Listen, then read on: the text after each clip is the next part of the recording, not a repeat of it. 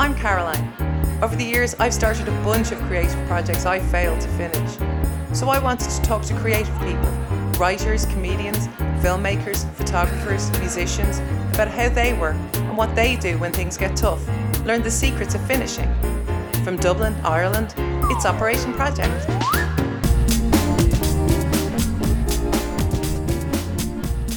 As I was saying, you do have to get not shit at something by just the simple act of actually doing it. And there's no other way. You have to be your own guinea pig with everything in life. If you waited until you were good at something, none of us would ever do anything. And I suppose in a small way, that's a little bit what this podcast is about, where I talk to people, creative people who actually finish things. So, and keep things going, as opposed to half doing something, leaving it in a drawer, getting all excited about the start of a creative project, but then actually finding it difficult to punch it through, losing a bit of enthusiasm when things get difficult. So I'm talking to you, Chris, comedian and comedy promoter. Is that how you describe yourself? Yeah, I think that's a fair description. Description. And you run Jesters Comedy Night. Run Jesters with Carl Flanagan, yes. Yeah. And it's on Tuesdays and Wednesdays. And we have an interest in the curation of Monday evenings, in that stuff happens on Mondays that we sort of encouraged and facilitated. Yes, friends of Jesters. It's associated with the Jesters venue. And that's in Shinay, just off the Liffey there. On the Baggins. What street is it again? It's on Ormond Quay. I'm rubbish at Keys. I always just get all my keys. Beside where the old Ormond Hotel used to be, and now a building site. A big hole in the ground waiting for something else. Yeah, resolution of a court case. Oh, is that right? Okay, shit. Could be waiting a while. But it's still a great location, because it's that bit of the north side that's looking out onto the south side, and it's almost an extension of Temple Bar. Almost. Yeah, the real reason it's suitable really is it's known as a music venue and a late night pub, and comedy sort of fits reasonably well into that. Yes. Yeah, and I know I myself have gotten drunk and danced there on an occasion, because it's that kind of place. But the comedy night... I have not. You have not. You're always home, tucked up in bed. But I'm just too old. Yeah, so am I. I don't know what I'm doing, getting drunk and dancing. And I think, for my opinion on Jesters, I think it's the best comedy night in Dublin. I think it's unbelievably good, and... it's astonishingly good value, because it's free. And honestly, and I bring people sometimes and I'm this is free. And the way sometimes things that are free, the expectation is fairly soft with things that are free. And anyone I've brought, their expectation is it just exceeded. They go, that was actually fucking deadly. And they can't, they're just, they're over the moon with how just professionally put together and what a good night it is. And it sounds like I'm just giantly kissing your ass, but I actually love Jesters. I go every single week, and I love it. You're a regular. I am a regular indeed. But I suppose I'm interested to know how you got started with doing Jesters. Where was your entry point into comedy promotion? Well, way back, I started out 10 years ago now, almost exactly. I started doing comedy because I had other things going on in my life, and I always wanted to do stand-up vaguely, and I wanted to take a different direction, and I decided to see about doing comedy course, which I thought you could only do in the UK. It turned out when Mr. Google checked there was a course available in Dublin, I did the course in Dublin. And with Kieran McMahon, it's an excellent course, 6 weeks, and did the show at the end. I thoroughly enjoyed it. And then I was doing comedy, looking for gigs in clubs for about a year, not doing too many, and then my wife broke her ankle, and that disrupted my career enormously. And then I came back to it, and about a year later, having done only 1 or 2 gigs in the interim, and then I started mulling, I could run a club, and I started running one in Naas once a month. I've been going to Edinburgh to the Fringe for all the 10 years. So the first 4 years, I just went to look. Because not only do you do Jesters, but you've a huge Edinburgh presence with promoting and putting on stuff in Edinburgh, and I'm gonna come to that later. Well, but we'll come back to it. I'm involved with PPH. I wouldn't say I have, but there is a large undertaking in which I have an involvement. Right. So that's probably a fair description. So then I decided to run a club in Naas in Cavanagh once a month. Talked to the owners there. They were interested enough. That ran to varying degrees of success for about 3 years. And with that local acts, or people come from Dublin? The great thing is you could put a carload of people, bring a carload down, and you had a crew. So that went okay, but just I was paid in on a Wednesday night. It just never really fired once a month, and then I didn't run it in June, July, and August because I was away and people were away, and it's just a bit dead. It's hard to get the enthusiasm. They relayed out the room, and it didn't really suit, so I gave up that. And I decided, what will I do? So I decided to run a gig in Dublin. The initial plan was to run a paid gig, and I went into O'Donoghue's on Suffolk Street, not O'Donoghue's on Baggot Street. O'Donoghue's on Suffolk Street. Right. And I went in there in November, had a chat with the manager. He was interested. There was a space upstairs. That was all good. I agreed to open in early February, and when we came back in January, the Lewis Works had started. Junction at the bottom of Grafton Street, which had 10,000 people going through it from 8 o'clock to 7 was 8 o'clock to 10, 7 o'clock to 9 o'clock, went down to about 1,500 or 1,000, and it was a nightmare. It was so hard to even navigate that bit of the city. So we did it. I ran it for a while. Tried to run it commercially first. That was a failure. Then I tried to run it as a just turn up and gig. That didn't really work.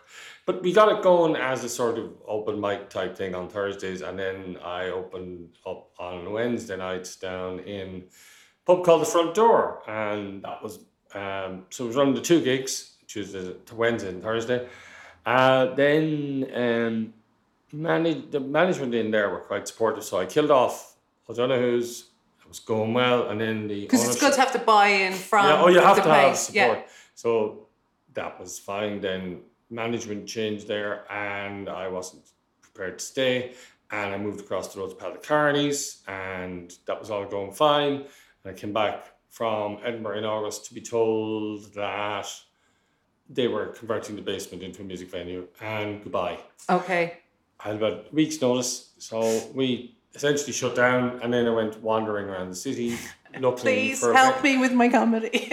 Not really. No. I had very clear ideas of what needed to be done. So I found we went into Sinead, having been looking around the corner, and looked at the main stage, and immediately realised you couldn't put comedy on that.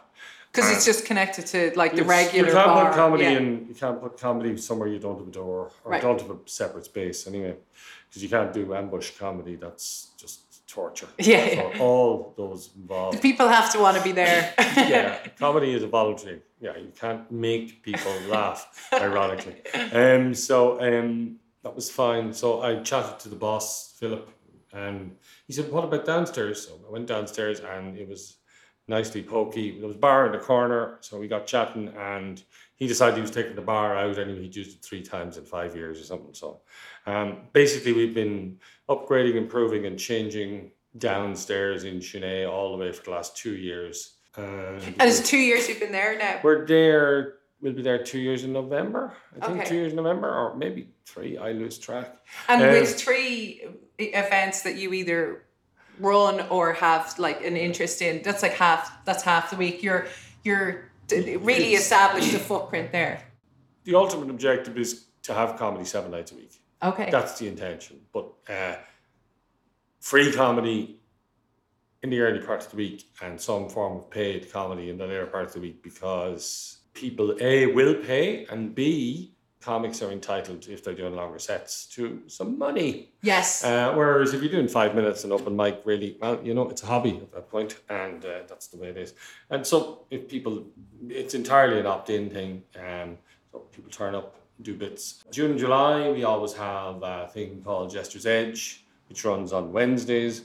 and that's Edinburgh Previews. Yes, and I have had the pleasure of attending If you see, some of those. yeah, So it's longer. The sets are basically longer than what the comedians normally do in yeah, Jesters. they're full Edinburgh shows. Actually, you should probably explain a little bit about what the actual format of the Jesters night, because it's like, I know it was hard to find a home, and it was probably took some time to establish exactly like what worked and what didn't for how the evening runs. Well, so maybe explain a little bit how the evening runs, and how maybe how you made some of those decisions for how the evening runs. Well, the way it runs is it's not only an open mic, but it's not a walk-up open mic. And we book 22 acts to fill a period from 8 o'clock to 10 o'clock. Originally, we started at 9 to 11, and then in O'Donoghue's there was music downstairs. And we started to move to 8 to 10, and we realised that actually at 8 to 10, people hang around afterwards, because at 11 o'clock, people are on the way out going for a bus. At 10 o'clock or whatever, they have a few minutes to spare, they'll hang around. Yeah, hang around, have a drink, have a bit of a chat. Yeah. And it became much more sociable. It's also rather, interestingly, more profitable for the bar.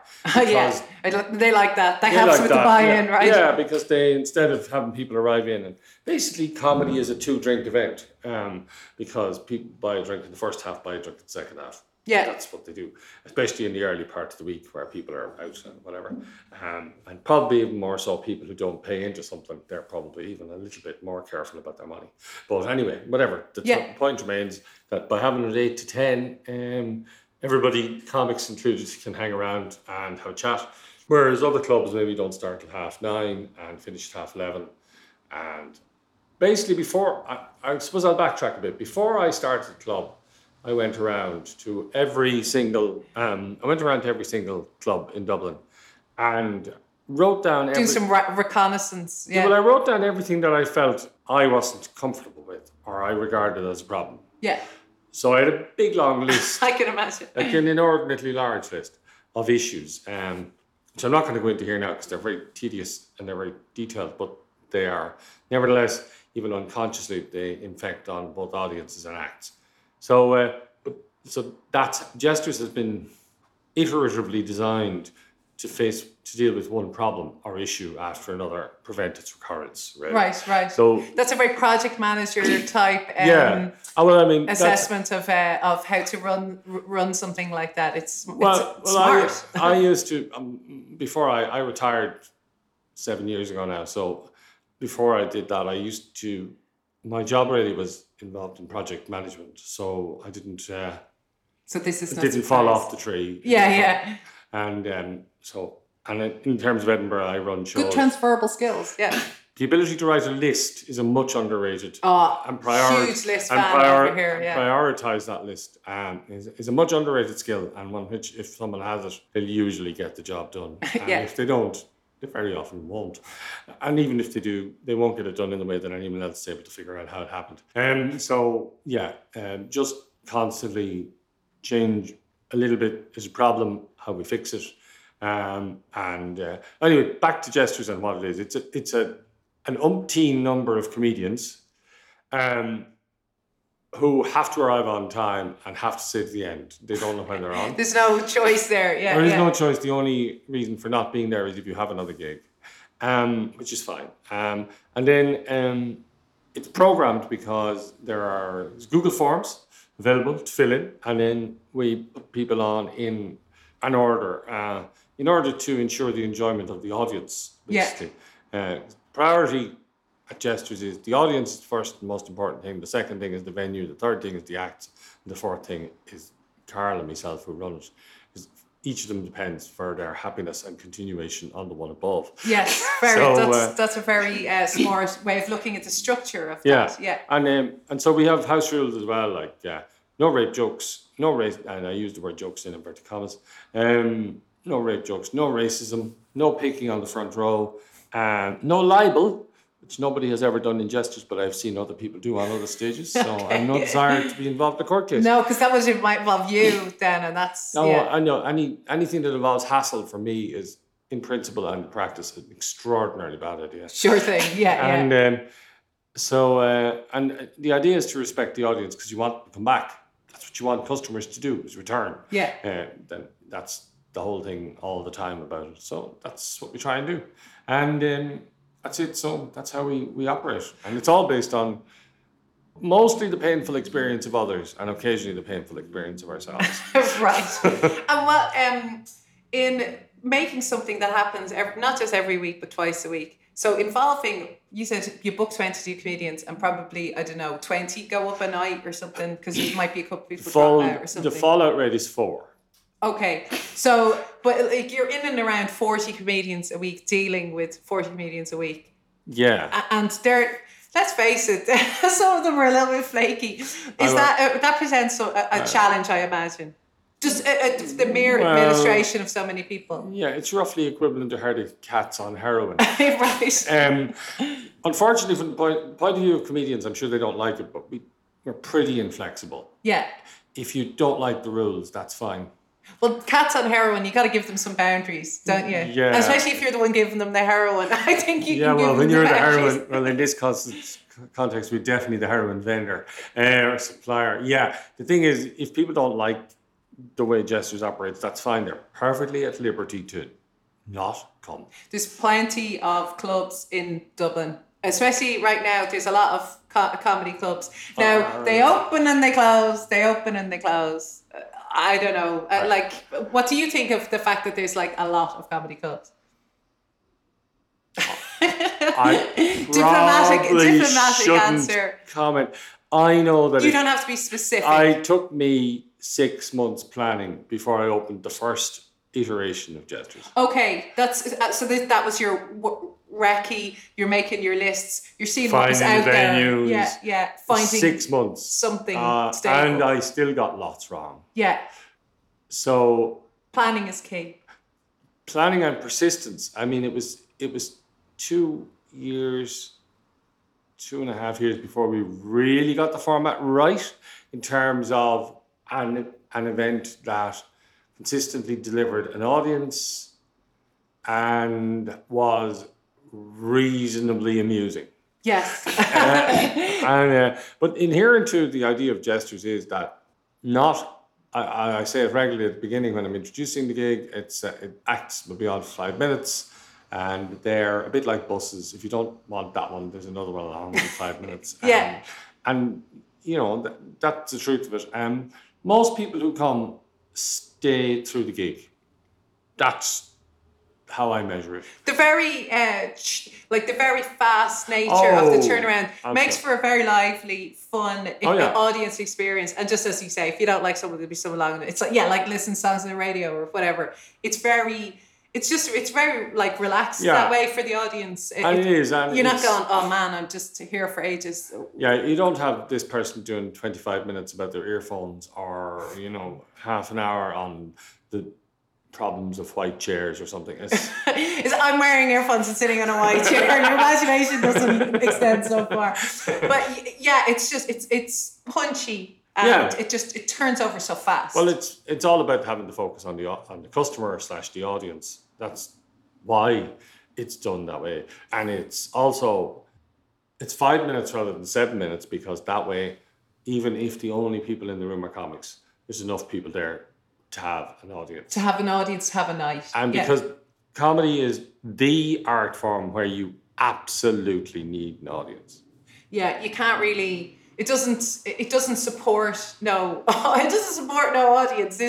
You can't do it to yourself. You can't do it to a mirror. You can paint, you can sing songs, you can do all these things on your own and get a certain amount of enjoyment from them. Standing up, looking at a mirror, talking to yourself persistently with no purpose in mind, it's questionable. Yeah. No, so because it's communication. It's trying to be understood. Almost in the moment of I did one of those stand-up courses as well, and I did a comedy gig once, and I found it very difficult to kind of be understood because I just sort of freaked out because I was so nervous.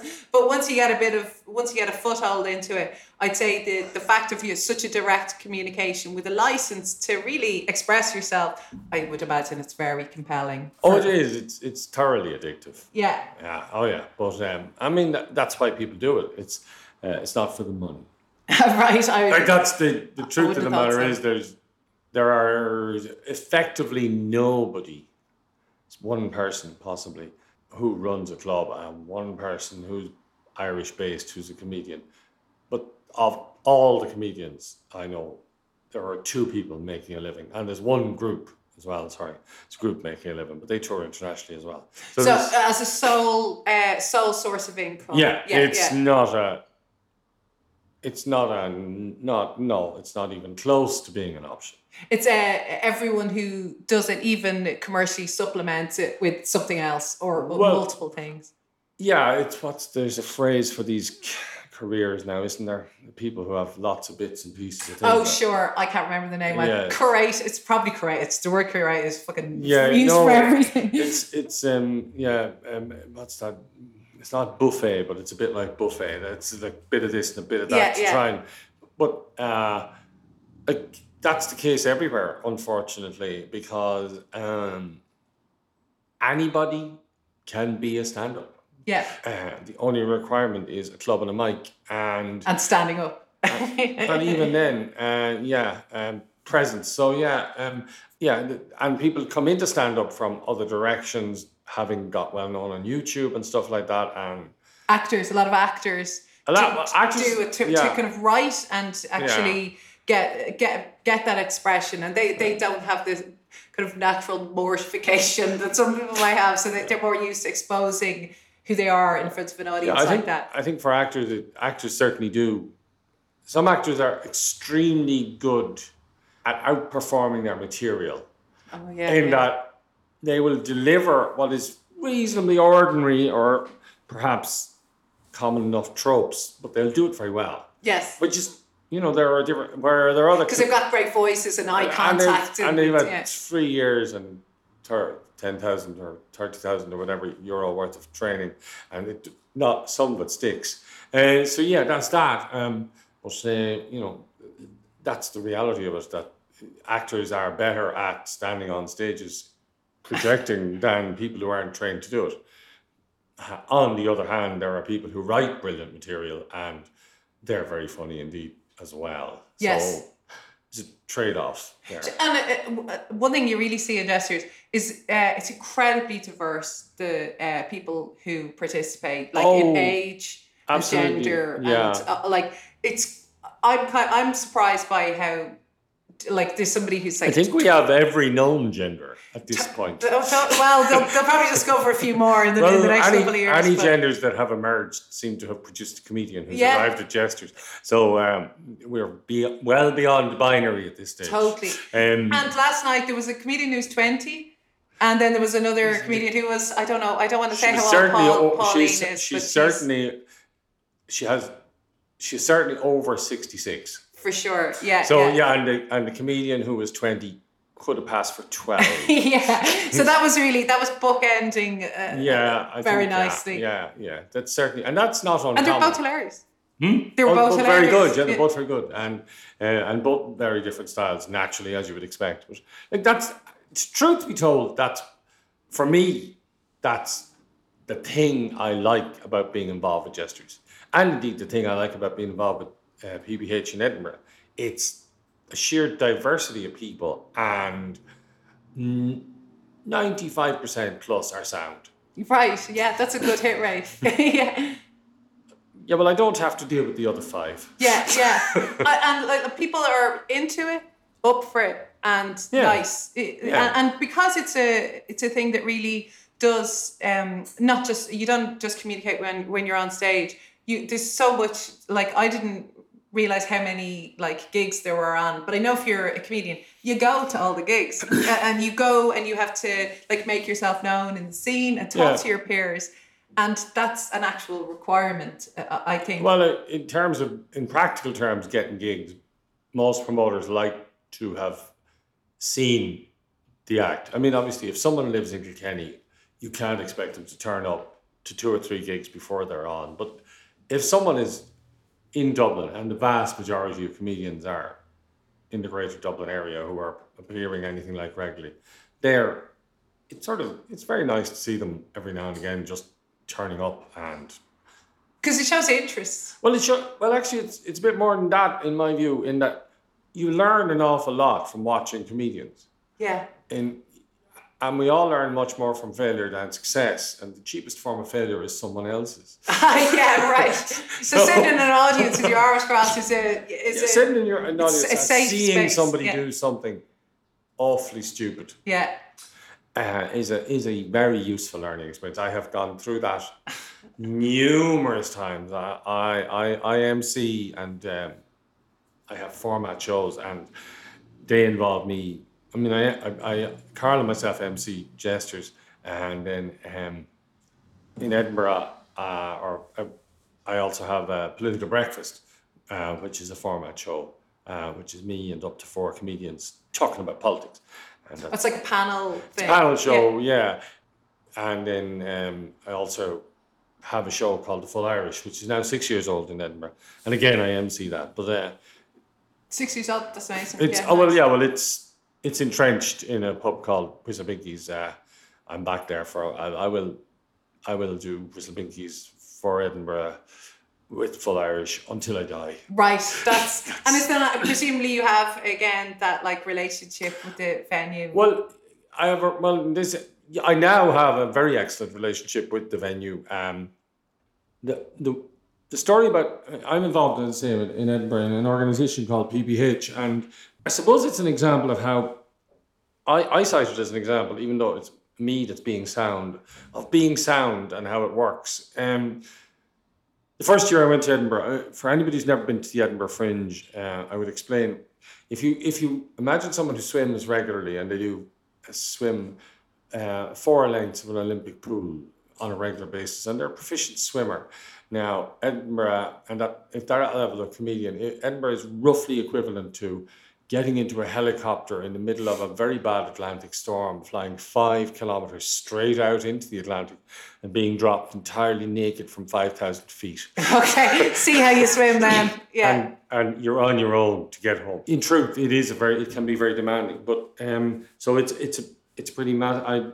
First year I went, I almost literally my eyes bled with the volume of shows. Like, it's just unreal how many shows and the sheer range and diversity. I was looking at the PDF online of this year's Edinburgh just to see who I knew and what their posters looked like, so I was having a go. And like the thing is like 130 pages long, and that's just the like official guide thing. And there's loads of course, there's thousands of other things that happen that aren't on that. Yeah, that's just the comedy. You have to remember that there's also there's like a dance thing. There's dance. There's a jazz festival. There's a children's book festival. There's music and cabaret. There's spoken word. There's loads of stuff. So I've tried on a number of occasions to sit down and work out the total available number daily of seats. Okay. In Edinburgh. But the numbers are just mind-boggling. Right. The last thing I got a certain distance last time was 2.1 million. Crikey. Available attendances. Yeah. So that's incredible. Anyway, the first year I went to shows and I just said hello to people. And the second year I went for a week each time. And then the second just as a punter. Oh, as a punter entirely. Second year I went, but I didn't go to as many shows. And a few of the shows I'd been to the previous year, I went again and stopped and had a pint with people. And the third year, I would have had maybe 2 pints. Right. And less shows. And then the fourth year, I'd gone with the intention of putting on something the following year. And like that's the timeline for Edinburgh. You need to be planning I always think about 2 years in advance. But so I went along, looked down, decided what I was going to do, and it was a chap I'd been having drinks with at that point for 2 or 3 years, I can't remember, certainly had several severial drinks with him in the fourth year, and a chap called Paul B. Edwards, and as is the world we live in, I was Facebook friends with him, so come November I packed off a reasonably detailed note to him, asking for his opinion, because I knew he was involved with PBH, Peter Buckley Hill, that's what it stands for. Right. He was the guy who invented/reinvented the free element of the Edinburgh Fringe, and I sent Paul a note and explained what I had in mind, and he said I was looking for an 11 o'clock slot in the morning, which at that point was the earliest available show that anybody was doing comedy at. Nobody was doing comedy any earlier than 11. And you did you spot that as like a sort of a potential Yeah. opening that wasn't being exploited? Yeah. There's loads of comedians around, but no one's doing that at 11 in the morning. So why not stick on a show? Well, it's more a case of there's loads of audience around. Yes, yeah.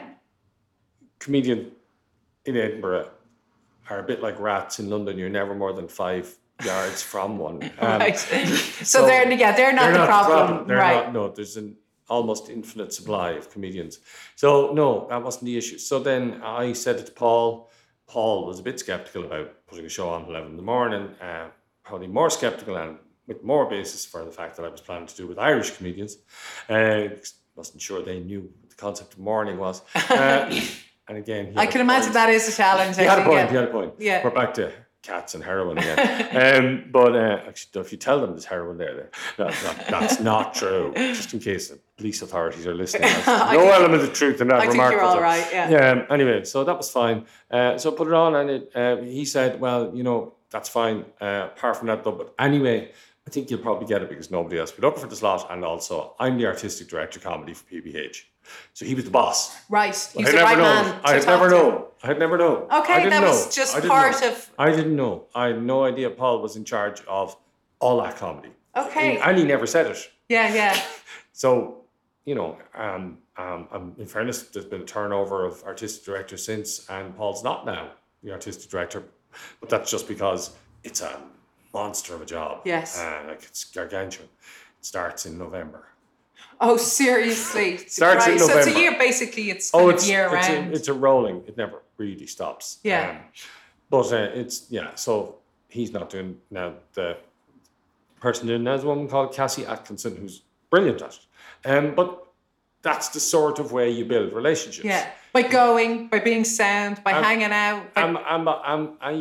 And you just never know who you're dealing with. Yeah. You never have an idea who you're dealing with. In Edinburgh, you have to assume that everybody you meet is the commissioning editor for comedy for Channel 4. Okay. If you treat everyone like the commissioning editor for comedy commissioning for Channel 4, then you can't go wrong. Yeah, exactly. It's just, yeah. And if they aren't now, they may be in the future. Sure, yeah, totally. And especially in Edinburgh, who knows? Trade show. It's a trade show, so everyone pounding those pavements is potentially trade. And comedy is a particularly flat structure. Like you've got comedians, you got agents, you got bookers, and you got producers, you got writers, and then that's it. There's nothing really. The levels of management are fairly thin on the ground. Yeah. And if someone's going to be taking your money off you, they don't really care whether they like you or not. And that's the venues. Well, right. So that's the reality. But always be extremely sound. Yes. And that's a good rule for life, right? Well, there's only one rule in life. Reward the behaviour you wish to see repeated. Yeah. That's the only rule. Yeah. That's good. All other rules are redundant. That's your North Star there. Yeah, that's it. So, anyway. Isn't that nice? Yeah. So that's how Jesters exists, and it's going well. Hoping we're looking at a couple of things, which will be developments on that. At the ultimate objective of getting to 7 nights a week, but it'll take. It's like anything else. It takes time, and you build resources, and you build. The venue is now, I would argue, it's one of the 2 best comedy spaces in Dublin.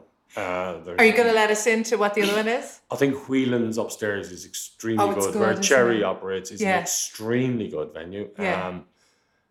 May even slightly have the edge on Jesters in terms of pure venue. It's bigger, which is never a bad thing. I think their stage is not a perfect comedy stage, but that's a very technical thing that only about 3 people in the entire country give a damn about. It's a more flexible stage because it's used for music. Also, it's primarily a music venue, and they've done a very good job, and they've upgraded it very well. There was a dirty great pillar in the middle. I remember the pillar. Oh my God, what a giant pain! Except if you were tired, you could lean on the pillar. That was the only advantage. It wasn't so much an issue for music, probably, but for comedy certainly, where you want to watch people. So they've done a tremendous job, and the guys who run Cherry are very proficient indeed. Okay, so they passed the Chris comedy test. If there anybody who keeps running a venue passes the Chris comedy test. It's up to them. But and if it's improving all the time, is it one venue I haven't seen yet that's currently operating as a club. So I can't comment on that. But otherwise, the basics of a comedy venue are fairly straightforward. Relatively narrow, relatively long.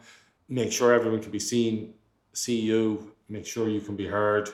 Light the act and keep the rest of the room dark. Make sure there's very little, if any, sound from anywhere else. That's it. Seriously, and keep it cold. Keep it cold. Oh, okay, yeah, Keep it cold. If it gets warm, people go to sleep.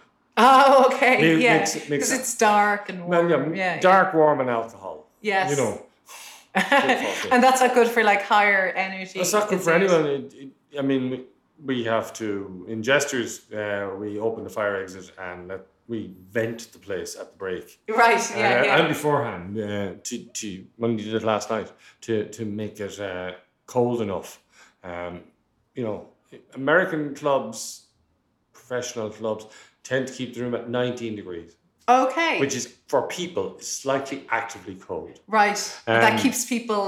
just that bit alert. Yeah. Yes, that makes sense. So it's, we don't keep the room to 19 degrees, but it's usually less than that. But Irish weather helps us in that regard. Yeah. But last night, we had to really get it going. I was there. It was warm. Yesterday was roasting, wasn't it? Yeah, it was, humid. yeah. But it was actually very comfortable in Gestures. It was, yeah. But but it's like you only get experience. You only learn that from experience, and then every now and again you forget, and every now and again the second half everybody starts to fall asleep, and you go, oh, fruitcake.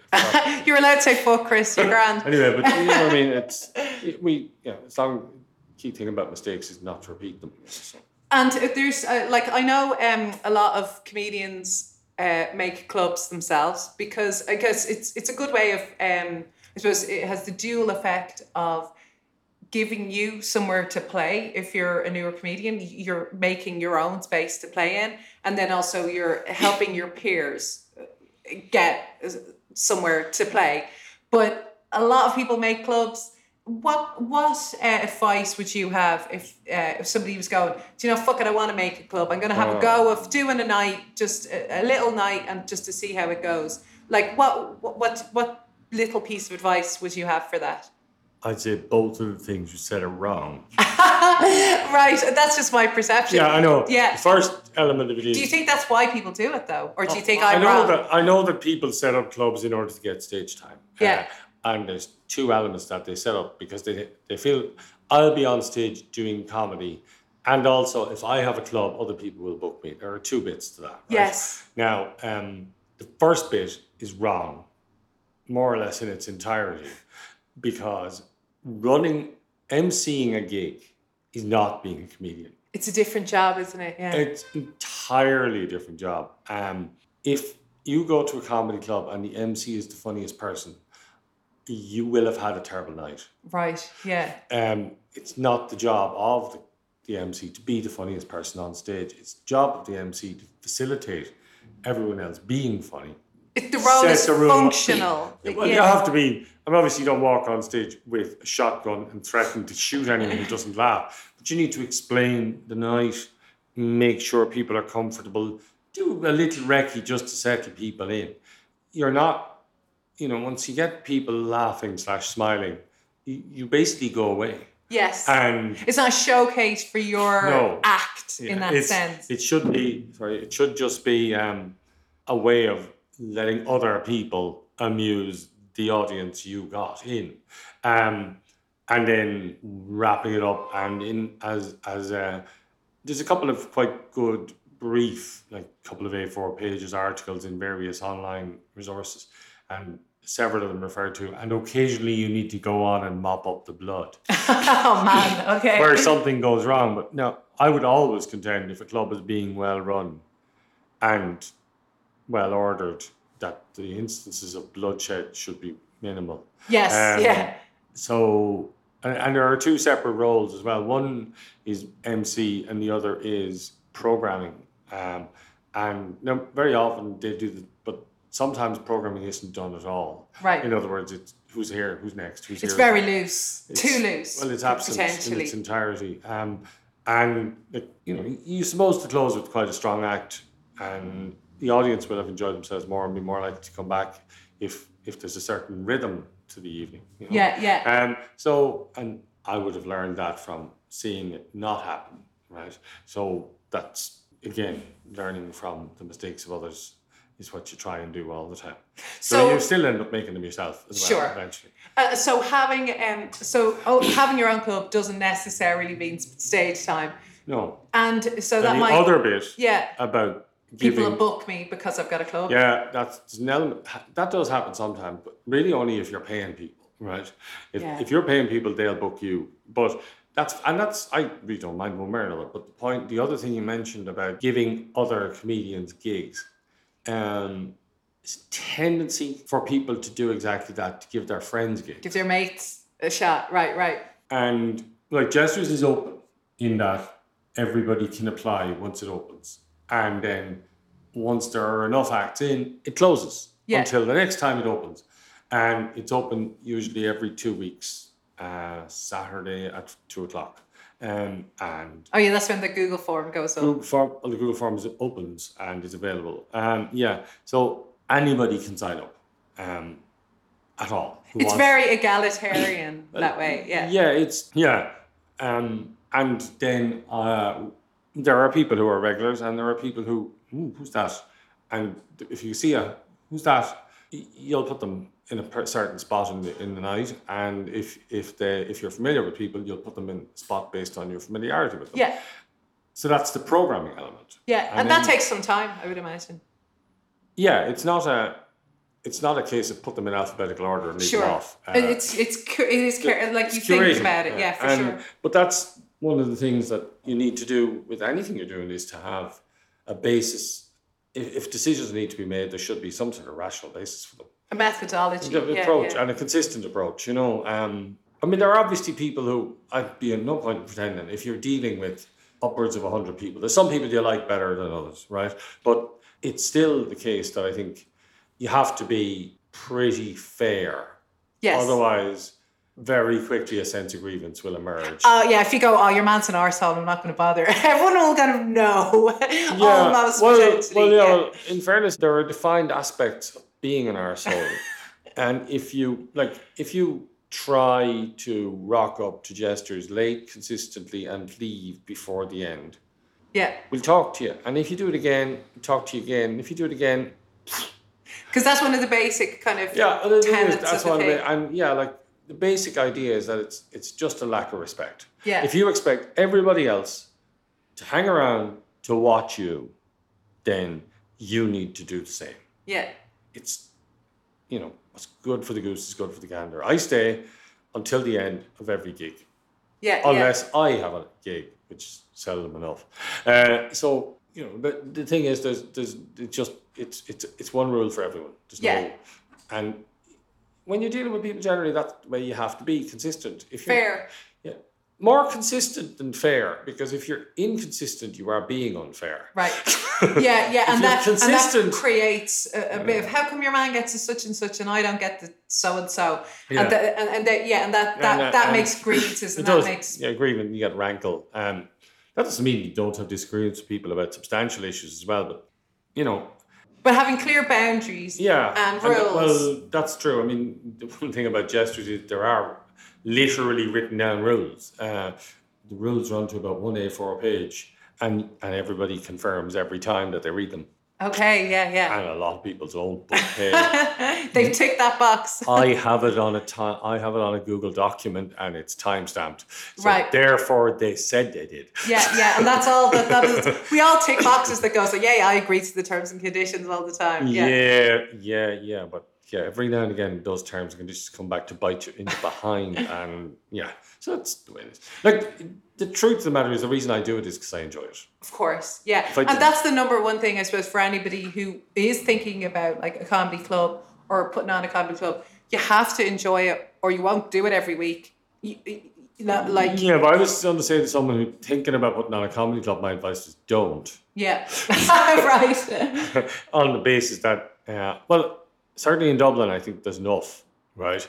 But you need a confluence of situations. You need room, supply of comics, an audience. But mainly you need an audience. And the audience, the more the clubs are, the potentially, well, I suppose in one way potentially the theatre, the audience. But then again, if people know comedy's on and people kind of into it, there's lots of people who want to go out and do stuff. So Yeah, well, one of the problems about bad stand-up comedy is that once people go to it, that's their idea of stand-up comedy. oh yeah. And they won't go back. People pay £28 to go and see telecomics down in Vicar Street. People go to pay £28 to go and see people off YouTube Right. down in Vicar Street. Yeah. And people pay 60 quid and sometimes 70 quid to go to the O2 to see television comics. And usually there are 2 tickets involved. So that's either €56 plus booking fees or €70, €140 plus booking fees. Before you sat down, I personally think that's largely because people are very risk averse. Right. They want to be This lad's been on the telly, so it's going to be good. sure. Yeah, they want to be sure that they're going to get. Now, it doesn't at all follow, by the way, but the risk factor is perceived to be lower. Now, a lot of those people are going out there hiring a babysitter. They're having a meal beforehand and a few drinks. Of course, the irony is that the bigger a room for comedy, the easier it is to play. Because there are always going to be some people laugh at anything. And that laughter is infectious. Yes, and also the resources put into the room to make it work will be better because it's a professional venue. If you have Vicar Street, they know how to light the room for comedy. Yeah. And they know how, and they have sound techs, and it's all, the risks are much reduced. And you have a produced show and there's a soundtrack, and it's all very good. So there is an element to which the risk is reduced. And that's why I think people go to expensive paid venues, even though there are quite a lot. I think a lot of people have at least one horror story about going to stand up somewhere and having a horrible experience. It being so shit, they're traumatized. That has to, I've been that person. Well, I've sat beside a person. I still remember a comic who was on stage who was picking on a quite attractive young lady who was sitting one over from me. And the young lady beside her said, "Leave her alone." Just in a calm voice, "Leave her alone." He then started picking on her. Now, the people in the room hadn't heard her say anything, so now he was picking on her for no reason. And that room didn't need any refrigeration installed. Oh man, yeah, because they can't hear the person who's not mic'd. That Well, the he comedian wasn't can mic'd, hear. but the point is, she's talking up The upstream, and he walked off to the sound of his own feet, and that was excellent. I was appalled, but those 2 people will never go back to live comedy again. Yeah, it got personal for them in the least pleasant way. Yeah, and I mean, I've there's so many instances of, in particular, young male comics who decide for some reason to have a go, inevitably and invariably, when they're already not getting laughter. Oh, it's an act of a desperate man sometimes, is it? Yeah, it's throwing out an anchor when you're already sinking. Instead of saying, "Oh, this isn't working, I'm out of here," and just walk off. At least people will acknowledge that you recognise the failure. Yeah. I'd be some sympathy for you, but that's fine. But like a number of times that people have just screwed up monumentally. They think they can edgy their way out of the unpleasant or the situation where they're not really getting laughs. Edgy is desperation. Edgy is an interesting term. There's one person I know who has good edgy material. And this is an in-joke for any comedians who are listening. The edgy material person is Pauline Shanahan. She has a particular... I know her edgy material. Yeah. And she's the only person I know who's funny with edgy material. Right. And anybody who's out there and who sees Pauline Shanahan should go and see her. She's a quite brilliant comic. Yeah, she is. So yeah, that's it. But she has the only funny edgy material that I'm aware of. And she's actually funny. So, Chris, well, I guess we're getting a bit... You actually have to go off and do Jesters now, yes. So I can't keep you too long. But maybe, is there maybe a win or like some memorable moment for you as your comedy promoter career that you can think of something that like made you feel particularly like proud, or just as something that you went, doing this every week, this has made it worth it? There's a genuine and general feeling of when someone comes in and they're adequate, and then after they've been doing gestures for a while, they suddenly turn out to be much better. Yeah. They improve, and there's a great deal of satisfaction to that. Some people rock up and they're day one, they're excellent. But there are other people who come along, do bits, and you might say a little bit of something. They're not sort of like, oh, Jesus, why did you do that? But, something, a small thing that might help them improve. And you see them implement that. Yeah. Learn. See someone learn. See someone improve and get better and increasingly enjoy themselves more. And there's great satisfaction to that. Because you've facilitated some growth for some, you've given them an environment. In fairness, I suppose it's, they do say imitation is the sincerest form of flattery. And certainly there has been an upsurge in the number of clubs in Dublin. And quite a lot of them are coming from Gestures alumni. Definitely, the pool of Gestures, for sure. And it's like the process of Gestures being relatively accessible to a lot of people at short notice facilitates and encourages them continuing. Clubs get a lot of requests for gigs, and some clubs book 4 months, 6 months in advance.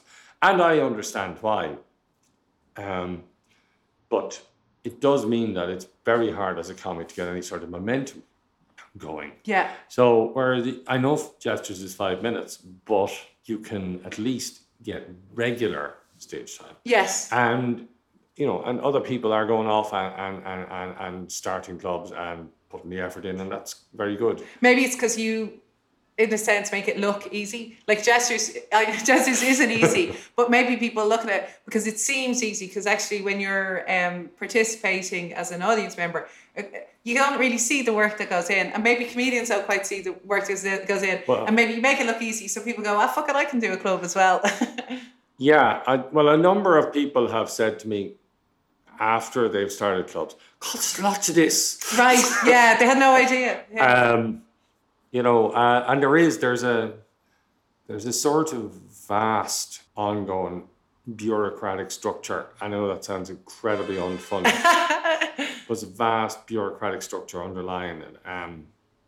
The objective of Gestures is to be the 4th best comedy club in the world. Okay.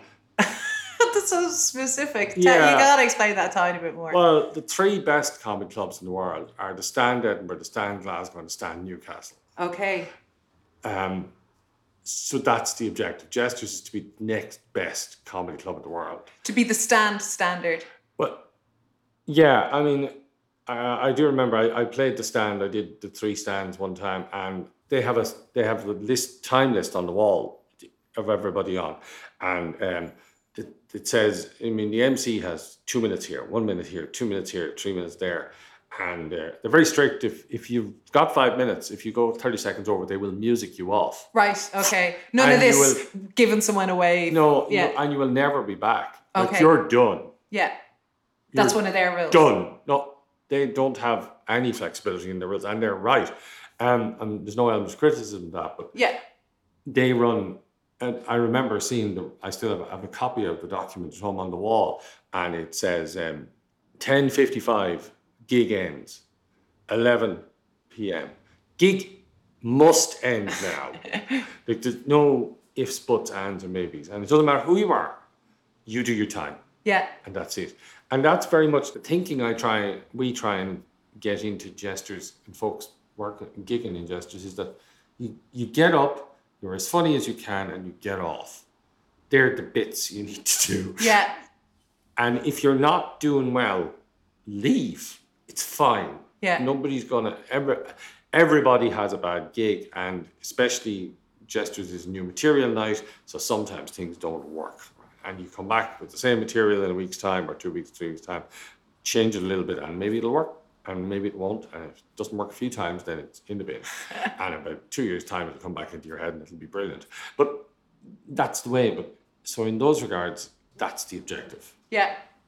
The standard of the stand, growth, learning, Yeah. consistency, being sound. Yeah, yeah. Reward the behaviour with be sound. Yeah, that's it.